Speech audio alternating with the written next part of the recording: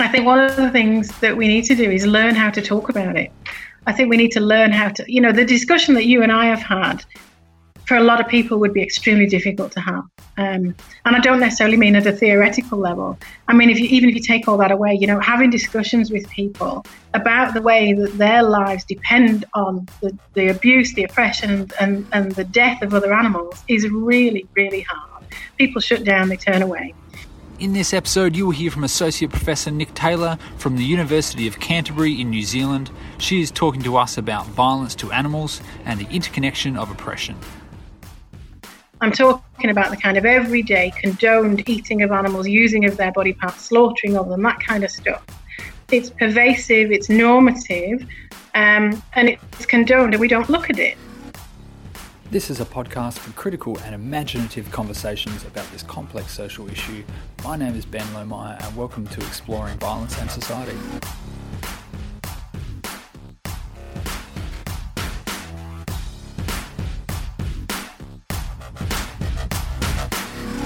My guest today is Associate Professor Nic Taylor from the Human Services and Social Work program at the University of Canterbury in New Zealand. Nic is an internationally recognised critical and public sociologist. Her research focuses on mechanisms of power and marginalisation expressed in and through human relations with other species and is informed by critical and intersectional feminism. She has published over 70 articles, books and book chapters and is the convener of the Animals in Society Working Group. And in the interest of full disclosure, she was also my PhD supervisor. So I can say from personal experience, she is probably one of the most academically generous people I have met. So welcome, Nic. Hello, thank you. That's a lovely introduction. Great. All right, so let's start with the first question for you. Let's assume I know nothing about the sociology of relationships between humans and other species, but I am interested in this problem of violence and animals. How should I start thinking about this issue, or how did you start thinking about this issue? Yeah, it's a big issue, so it's tough to know where to start. I'm going to take that in two separate ways. I started thinking about this practically. I did a lot of volunteer work at animal shelters, and it became pretty clear pretty quickly that companion animals are often abused.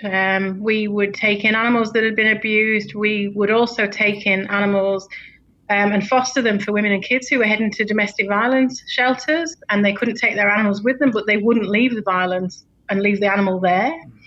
So I had that kind of practical exposure, and this was late teens, and then I went off and did a degree, and I was introduced to critical feminism, sociology of power, sociology of violence, and I guess all of those kind of collided together for me in terms of the realization that possibly the most oppressed and abused group in our societies, and that, let's face it, there's a lot of them, are other species, largely because we don't value them as much as we do any human group. So that's kind of how I started. And in terms of where students might want to start thinking about the problem of violence in animals, I mean, I think what most of us do is start at the interpersonal level and start caring about the violence that is done to companion animals, to those animals that we value. And I think the difficult jump then is moving beyond that to think about animals that are not valued. So animals like pest species, or possibly animals trapped in animal agriculture. Because even though they're valued for what their body parts can give, they're not valued enough to prevent the violence that's done to them. And I think making that leap can be quite difficult, actually, because we have to face lots of horrors about the way that we do things in our society that we don't necessarily want to face. Okay. So for you, it started with a personal experience, and then the academic work kind of layered on top of that, if that makes sense. Is that, in your experience, a sort of similar or a common pathway that people kind of move through? Would that be fair to say? I think so. I mean, I think a lot of critical sociologists, I mean, it's the C. Wright Mills stuff, isn't it, about personal experiences being public troubles or public problems. And I think a lot of the kind of more critically oriented sociologists, that's how we get there. I mean, I have a suspicion, I've never done any research on this, but I have a suspicion that the field that you choose reflects something about your life. So, I work with a lot of people who do research around domestic violence. They're either survivors themselves or they know people who've been exposed. Same with the animal activists that I work with. They've seen animal abuse up close somehow, and it's deeply affected them, and they've then wanted to go on and stop it. And there's no reason that you can't keep that kind of activist mentality while still being a scholar. You don't have to sit in your ivory tower. Nice. So I think that with absolutely no research whatsoever and a huge generalization, I think that probably is a way that a lot of people get from the personal to the political. Great. And that shift from the personal political, like you've described before, can be really difficult and confronting. You kind of have to challenge a lot of the assumptions that you start with, and perhaps the personal bit is an initiator for that. But how do we then start becoming aware of or peeling back some of the layers of our assumptions and exposing some of that everyday violence that we wouldn't otherwise even think about? We assume that there's certain places for certain types of animals, like you said, in our society, and then that's okay. How do we start challenging or becoming aware of our assumptions? Yeah. It's tough, isn't it? I mean, and I know a lot of animal activists who would love to know the answer to that question so that we could stop the daily kind of animal violence that occurs. I think as sociologists, one of the things that we can do is we can start to think about this structurally, and we can start to think about this in terms of ideology. So, animal abuse in our societies is by and large extremely normative, extremely taken for granted, and largely condoned. And by that, I don't mean those one-off instances that cause outrage on social media where maybe a puppy was beaten or whatever. I'm talking about the kind of everyday condoned eating of animals, using of their body parts, slaughtering of them, that kind of stuff. It's pervasive, it's normative, and it's condoned, and we don't look at it. And I think as a sociologist, even if you're not interested in animals, it's an interesting exercise to say, well, what are the ideological mechanisms that lead to our being able to look away so easily? Because that in itself gives you a really good understanding of how discourse and ideology works in society to close down particular avenues where we might question things. Because as we know from kind of the Marxist stuff, ideology operates to keep the status quo where it is, to keep things the same, to avoid us challenging them. So how do those ideologies work to make most human beings think that it's absolutely fine to inflict the violence that we have to on another animal's body in order to eat them or use them or whatever? So, that's an interesting sociological question as well as an animal rights question. Okay. So are there any key, you talked about ideologies, but also some of the other language you used includes mechanisms of power. So what is, maybe can you point to one or two initial or important mechanisms of power or ideologies that you think are a good starting point to start challenging some of those assumptions? Is there a key idea or a key process that exists in our society that's a good starting point? I think one of the theoretical tools, and I might be talking sideways to what you just asked me here, but one of the key theoretical tools that I think we can use is the notion of an animal industrial complex. Mm-hmm. So it comes from the idea of a prison industrial complex, and we've got various other industrial complexes.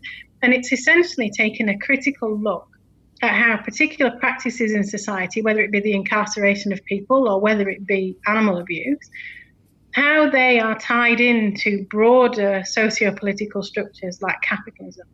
And in the case of the prison industrial complex, like the weapons industries and so on. And I know I run the risk of sounding like a conspiracy theorist here, and I'm not. But I think if we use this notion of an industrial complex, we can start to look at how ideology and discourse factor into economic, social, and political processes in our society. And then we have to kind of say, okay, well, where does the marginalization of certain groups, whether it's prisoners or whether it's animals, where does that sit in that? What's the purpose of it? And one way of getting at the purpose of it is to look at the discourses and the mechanisms that allow it to occur in the first place. Mm. So it's very circular. But I think this notion of the animal industrial complex works. I think it points us to systemic oppressions as opposed to the notion that animal abusers are just bad seeds. So, that's a very safe way of looking at things. And we do it with everybody. We do it, like with individuals who abuse children or who kill children. We have this notion that they are just bad people who did a bad thing on a one-off occurrence. Whereas as sociologists, we say, well, actually, no, maybe there's something about our society that tolerates a level of violence that actually allows that behavior in the first place. It's not just psychopathology. And that takes us to this idea of systemic oppressions. And if you accept that, then another, I suppose, device is everybody, it's the millennial thing at the minute to talk about privilege. So we have gender privilege, we have class privilege. Well, what happens if you throw out the idea of species privilege?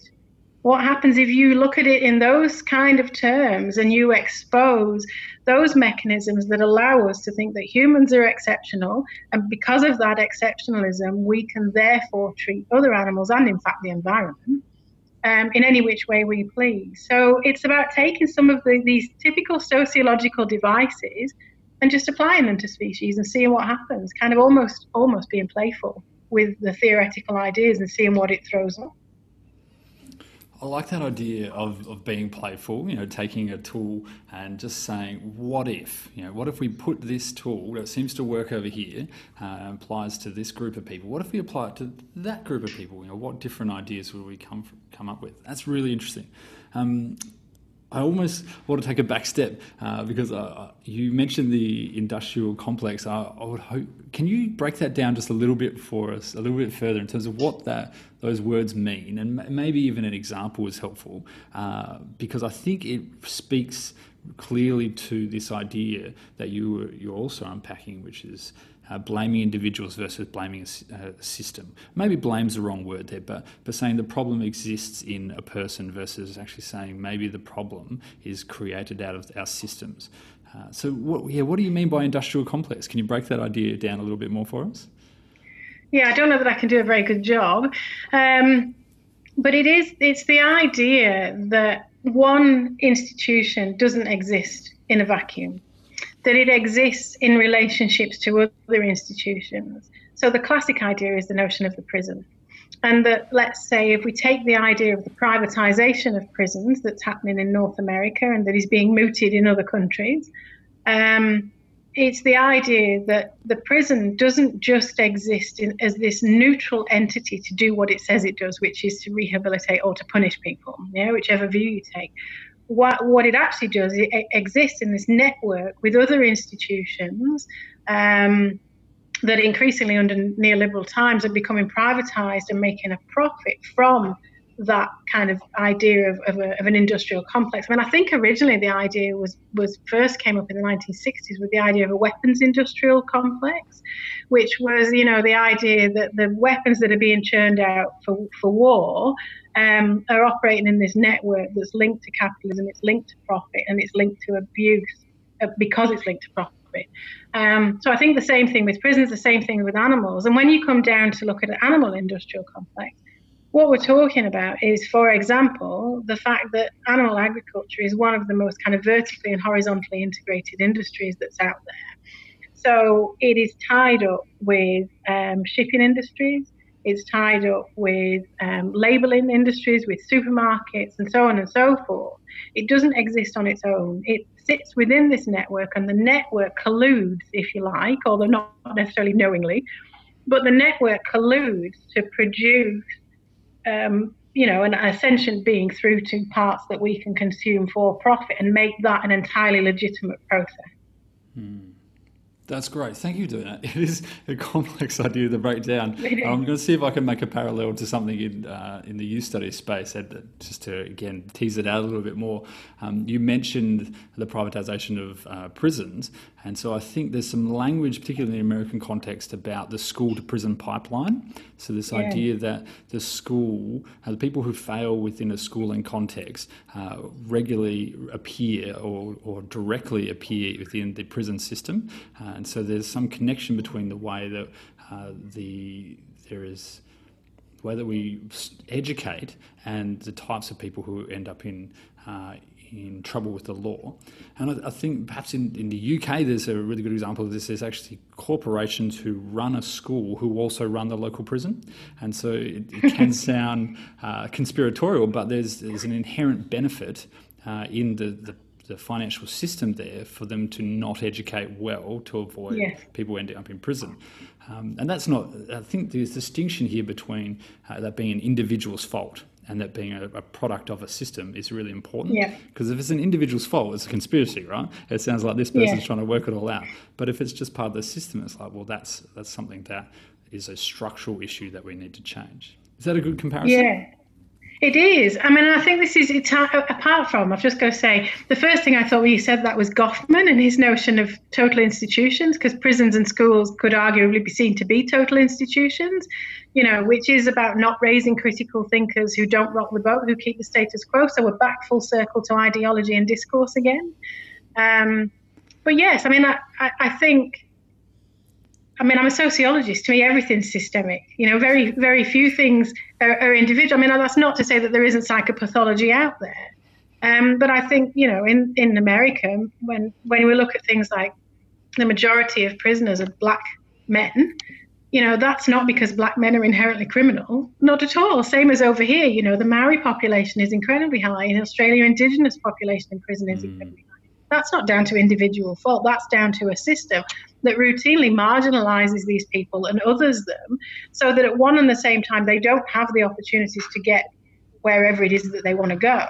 And the rest of society blames them for that as though it were an individual fault. Now, where this transfers over to animals is where it starts to get more interesting, because we don't necessarily see that trajectory for animals. We don't necessarily see... and part of that is the problem, because we don't see them as individuals with agencies, with lives that matter. But the same mechanisms apply where we marginalise them. We don't necessarily blame them as victims, but we marginalise them in order for us not to take seriously the very bad things that are done to them. Yeah, so I think it's similar mechanisms, and that's what I mean about the ideologies and it being systemic within a complex as opposed to individual. Yeah, great. So it's not necessarily about us individual thinking that it's okay to do violence to animals. Like, that's a problem, but that's a product of a broader structural issue where it's a financial profit among other profits to continue to believe animals are less than humans or not worthy of the same levels of respect. So there's that systemic benefit, for lack of a better word, or pressure to think in that way on individuals. Yeah, nice, absolutely. Okay. And I don't think it's just about profit. I think it's about maintenance of cultural identity, if you like, or human identity rather than cultural. So I think that throughout history, we have told ourselves that humans are better than other animals. We contrast our humanity with animality in order to say that we are logical, we're reasonable, we're better. And that comes into this. It isn't just about financial profit. It's about, if you like, epistemological or ideological profit, where it allows us to keep believing that we are the masters of this planet, that we are the owners who can misuse because it's ours. It's that mindset. And that mindset, of course, fits into capitalism and fits into profit, but it isn't just that. So I think it goes a bit broader still when it comes down to animals, perhaps because they are so underrepresented and so marginalised. As you were saying that, I was thinking it kind of demonstrates how difficult it is to make any change in this space, because the idea is so disruptive. Because it's not just disrupting an economic system, which in and of itself would be hard enough to change, but it's interrupting cultural and identity and a whole range of our social systems that are all benefiting from this single idea or single issue. Yeah, it makes wholesale change really hard, but I keep saying this to my students over here who get quite down when they're exposed to these ideas. They fall into that funk of, well, it's so big. How do we challenge it? What can we do? I think, well, it's not perfect, but we've come a long way in terms of gender and in terms of ethnicity. We haven't come far enough, and there are still structural problems, but we have done that. And I think we're sitting on ironically here, I think we're sitting on the cusp of a sea change around our attitudes to animals. I think it's anthropocentrically, selfishly, human interest driven, because I think it's around climate change. But we're starting to see veganism become mainstream, for example. We're starting to see very lucrative companies get in on the whole protein-based, plant-based foods. And ironically, which I hate, I think that once we start to see capitalism buying into this, it signals that there really is the beginning of a change. Now, the problem is, because it's done within a capitalist framework, that change is never going to be deep enough to ultimately to change things fully. But an optimistic view says maybe it's the first step. I love the way you're putting the optimism and the pessimism hand in hand there. Like it's kind of like, well, I know, and catch me on either day. You do know what I mean? Tomorrow it might be the pessimistic view. There you go. Perfect. So the next question I wanted to ask you was about the connection between feminism and human-animal relations. So you mentioned it then briefly in the way you were talking about progress. So you said that we can see progress happening in these other areas, like in some of the work that feminists have achieved. Is that the only connection, or can you tell us in a more theoretical level how do you work these two ideas together? Yeah, I mean, I think there are two levels. I think there's a theoretical and a practical level. And I think theoretically, one of the things that intersectional feminism has offered animal studies scholars is the idea that oppressions don't occur separately, which I know sounds terribly simple. But it's become super important to animal studies or animal rights activists who are trying to get attention to animals in a very very noisy place, where we need to give attention to a lot of marginalized and a lot of oppressed groups. And one of the responses can be, well, we don't even look after humans properly, so why should we care about animals?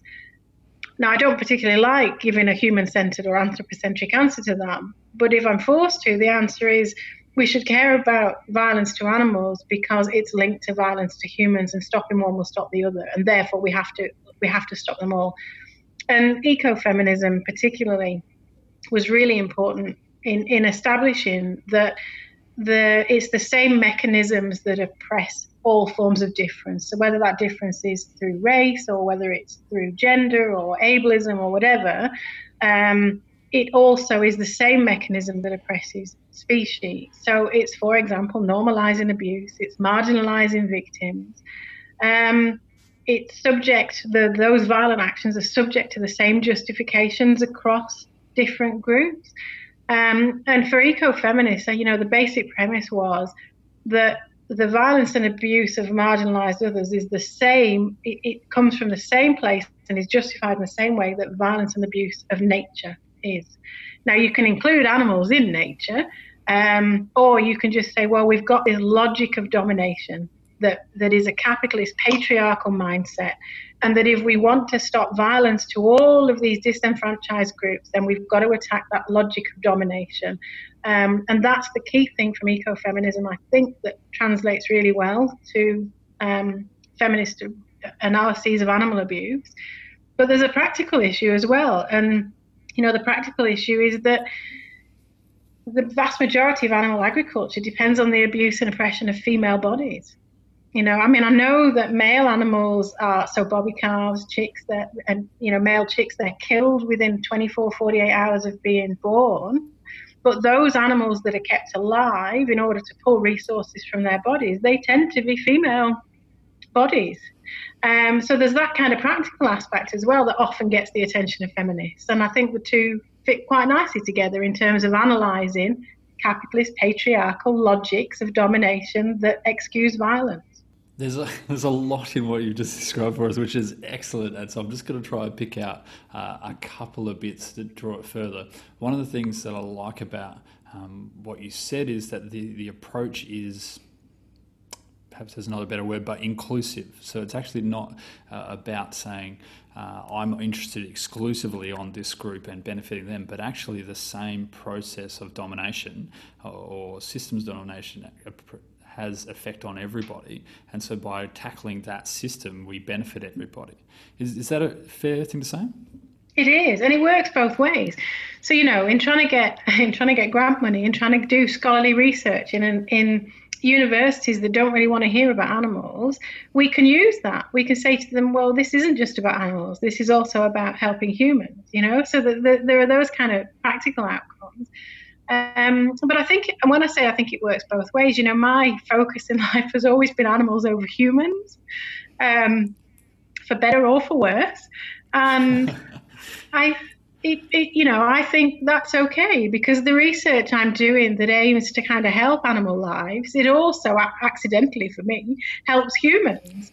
And that's a good thing, right? If you can help more than one group, why wouldn't you? Why would you just focus on the one group? It doesn't detract from the research that I do to help humans through this.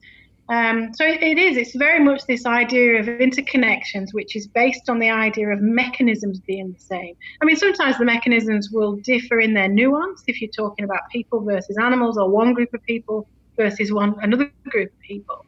But the broad parameters of those mechanisms that allow us to manage our cognitive dissonance, that allow us to look away from the violence. It's the same stuff that allows us to look away from the fact that no matter how ethical we may be, the majority of our clothes are produced in sweatshops. It's that kind of mechanism that allows us to look away.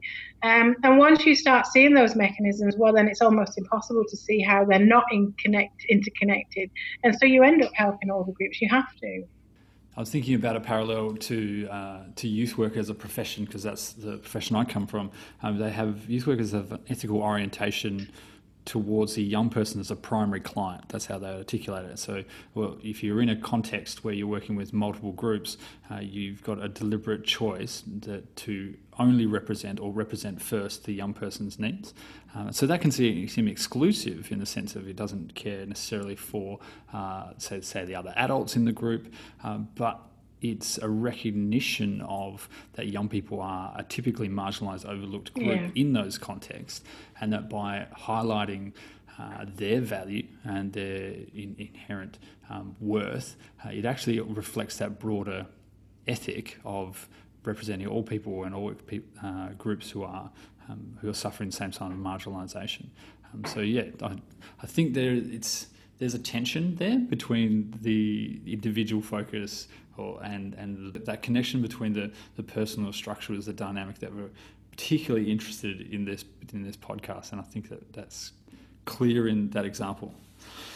I feel like I did a terrible job of actually articulating that just then, but that's okay. Let's move on. That's all right. We can muddle through together. Perfect.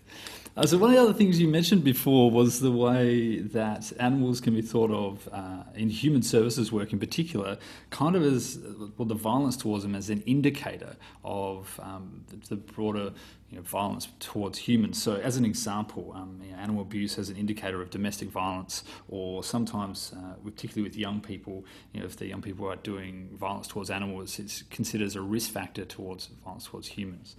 So how can we start decentering the human in that space so that we can start seeing the violence that's done to animals more clearly?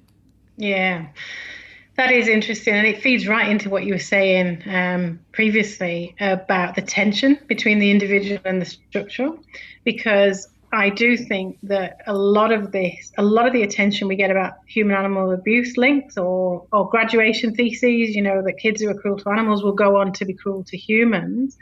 They're anthropocentrically driven. So the idea is that we should pay attention to animal abuse purely because it's a red flag that indicates that there's probably human-to-human abuse going on. Now, I don't disagree with that. We absolutely should pay attention to that, and we should be talking to the other humans in the house. The problem I have with that is the idea that we should solely concentrate on this, because there's also an animal being abused. That animal is suffering on a daily basis, and that animal is a victim in their own right of those violent practices. And to my mind, that deserves attention.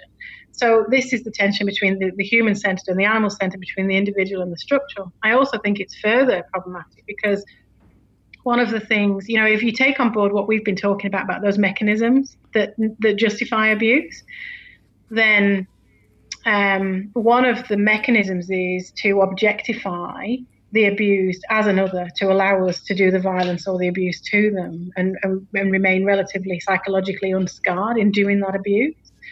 Well, if we set animals up as red flags, we're objectifying them. We're not taking the animal abuse seriously. We're saying that they are an object that lets us identify human abuse. And we are therefore mimicking the exact same ideological devices that allow that violence in the first place. So how can we expect that mimicry to actually tear it down? It's the Audre Lorde stuff, the master's tools can't destroy the master's house. That's not answering your question at all, because what I'm getting at here is why we need to center animals, and you asked me how. That's all right. We did the why first, I think. Yeah. In terms of how, I think we need to keep making that argument. I think we need to get that front and center.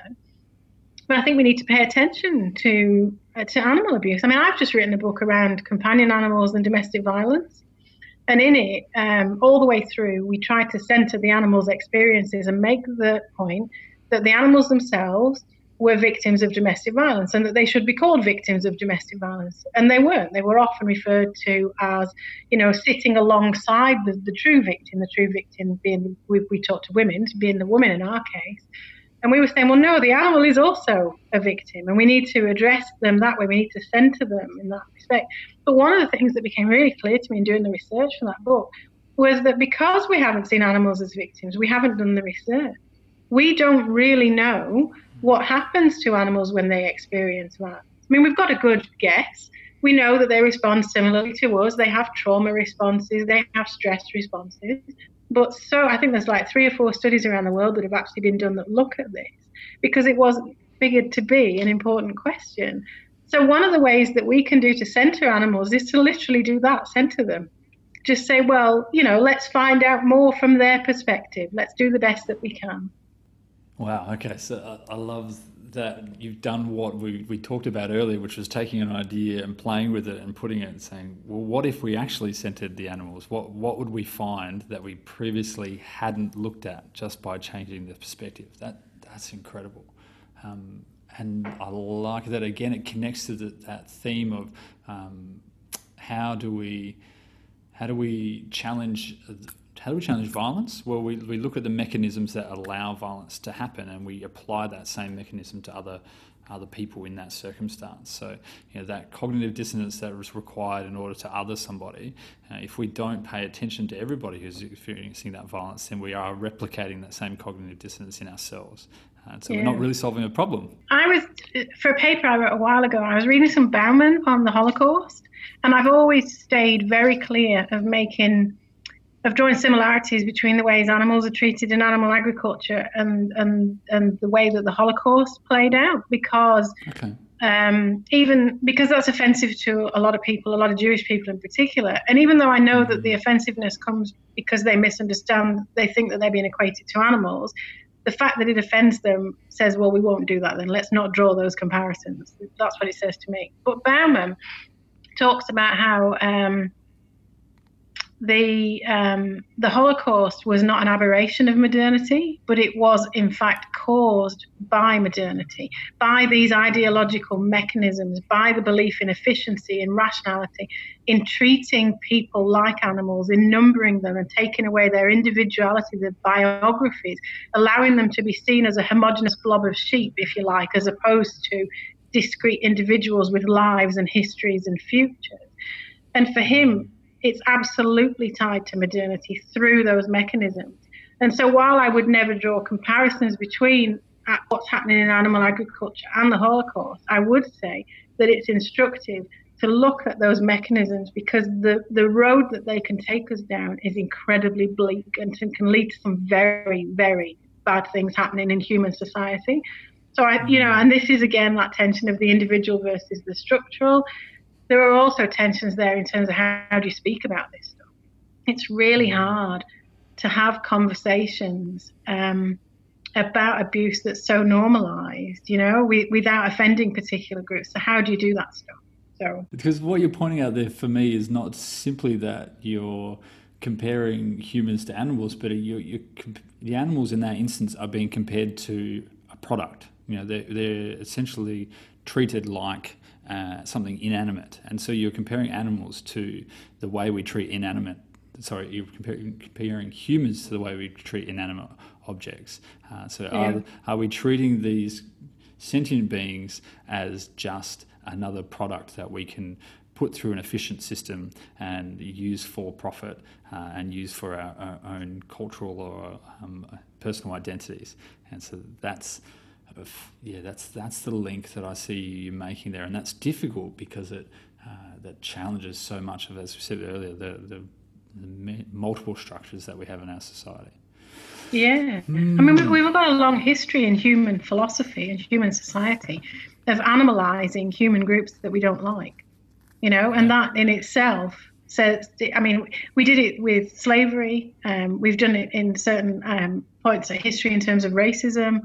We've certainly done it with women. And this is one of the things that ecofeminism made so clear, that because we set the human as so much better than the animal, whenever you move any group closer to animals, you begin to start to legitimate their poor treatment. And of course, this happened in the Holocaust with the way that human individuals were numbered. But it's happened throughout history with heaps of marginalized groups and still occurs now. And so, it's getting at those kind of structural supports for the abuse and the violence that I think is a particular strength of sociological analyses of violence that I think go beyond other disciplines' approaches to it. Yeah, great. Thank you. All right, so the last question I think I want to ask you is about what do we do with this information now that we have it and now that we've thought about it? And the downside of this approach, I think, is it kind of becomes a little bit individualizing. So I'm like, what do you do? And that doesn't really begin to address structural issues. So I'll just throw that out there as well. Perhaps there's collective responses. But how do we respond to, now that we've done this work and we become conscious of some of the mechanisms that we participate in? And maybe as part of that, you can tell us a little bit about what you do. Yeah, it's really hard. I don't know how we do it successfully. I mean, it's incremental. It's short of the revolution. It's incremental.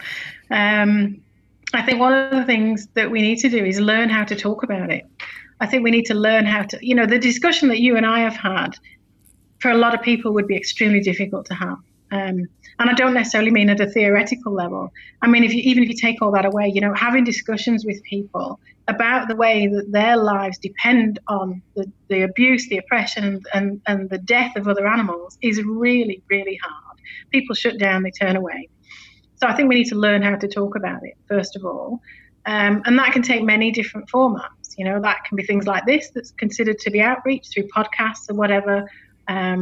Animal activists are adept at talking to people and drawing similarities drawing similarities between the life of a cow and the life of a dog so that someone could understand their perspective.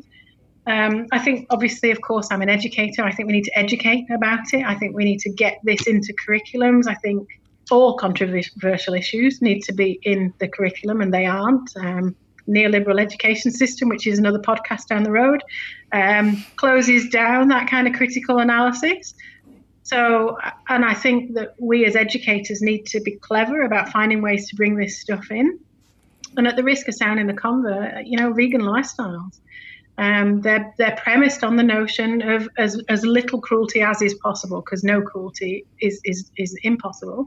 But they're premised on acknowledging this notion of interconnected oppressions, of acknowledging the idea of total liberation, that you can't liberate one group without liberating another, and that includes species. And you change your life as a consumer accordingly. And I don't think consumption is the be-all and end-all. But we have started to see that it is pretty important. There are things we can do as individuals as well as groups. Wow, okay, that's great. I mean, there's a lot in there you said, and I think the two things that I'm going to take away are the idea of educating or conversations. So, yeah, these conversations are really difficult, maybe only just because we've never had them before. And if we haven't had them before, then we don't know how they work out, and that's risky and dangerous and uncomfortable. And by having them more and taking that risk, we might progress that in some way. And then there's actually practical things we can do as well. And I like that you talked about the vegan lifestyle as a journey towards as little harm as possible. It's not something that is a strictly bounded, do this, you're in, you're out kind of thing. It's actually about what can we do that's moved towards that as an aspirational goal. So that's great. Yeah. Thank you so much. Before you go, there's a couple of things. I'd love for you to throw a couple of resources at our listeners to say, if you're interested in what we've been talking about, here's where you can go and find out some more. So are there maybe 3 resources that you would recommend people go and have a look at? Yeah. I think partly because I'm a sociologist and we never do anything simply, I've come up with 3 areas rather than 3 distinct resources. Sure, go for it. And I've gone for access here. So the first one is, I think there's a lot of good documentaries out there at the minute, and it's really heartening to see the rise of these kind of documentaries.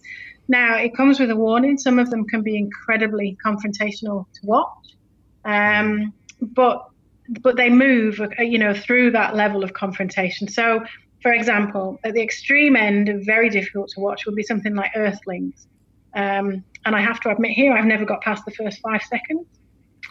But I'm told that it's awful. But if you have the constitution that can face these kind of things and you like being challenged, then that's, it's a good place to start. Dominion is another one, I think, in the Australian context. I think that was made by Australians. Also quite difficult to watch.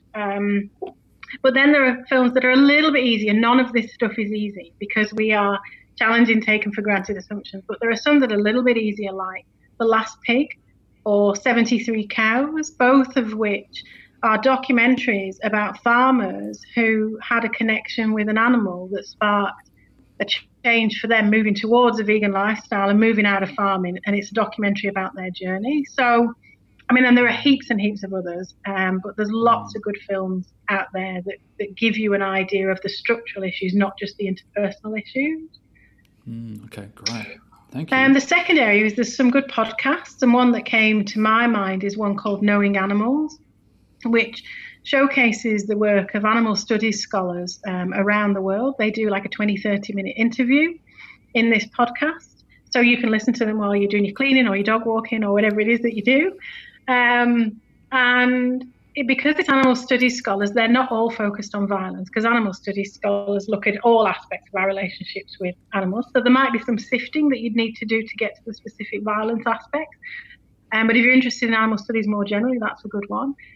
And in terms of books, if you want to really start to delve into the structural aspects as opposed to the interpersonal, with Richard Twine in 2014, I co-edited a book called The Rise of Critical Animal Studies from the Margins to the Centre. And that, at the time, it brought together new, emerging and established scholars working in critical animal studies to think through the various aspects of animal oppression. So that would be a more scholarly resource for people to have a look at. Perfect. Thank you so much. Well, there's so many resources there. I will provide links where I can to some of those in the show notes. But that's excellent. There's lots there we can follow up on. Thank you so much. If our listeners wanted to follow you, find your work on the internet somewhere, where would they go to do that? I'm on Twitter. I don't really understand the point of Twitter, but I'm on there anyway, so they can find me. I'm Animal Sociology is my, I don't know what it is it my Twitter name?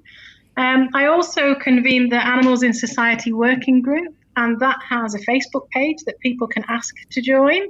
Everybody is approved. You only have to ask so that we don't get the spammers. And the Animals in Society working group also has a website with a blog where we've had lots of guest bloggers talk about some of these issues that might be of interest to them. Great. Another resource there as well with the blogs. That's perfect. Yeah, sorry, so much information. No, it's great. Yes. And one last thing before we let you go, is there anything that you're working on at the moment or a recent book that we can plug for you? Because you've been very generous, so I would love to be generous back as well. I have just published a book, the one on companion animals and domestic violence, that's getting quite a lot of interest at the minute, which I'm really pleased to have written. It almost feels like it took 20 years to get to this book, and now it's out, which is great. I'm doing some work with Zoe Sutton, who's a postgraduate candidate, on the way that we discursively construct pest species and what the implications of that are in both Australia and New Zealand.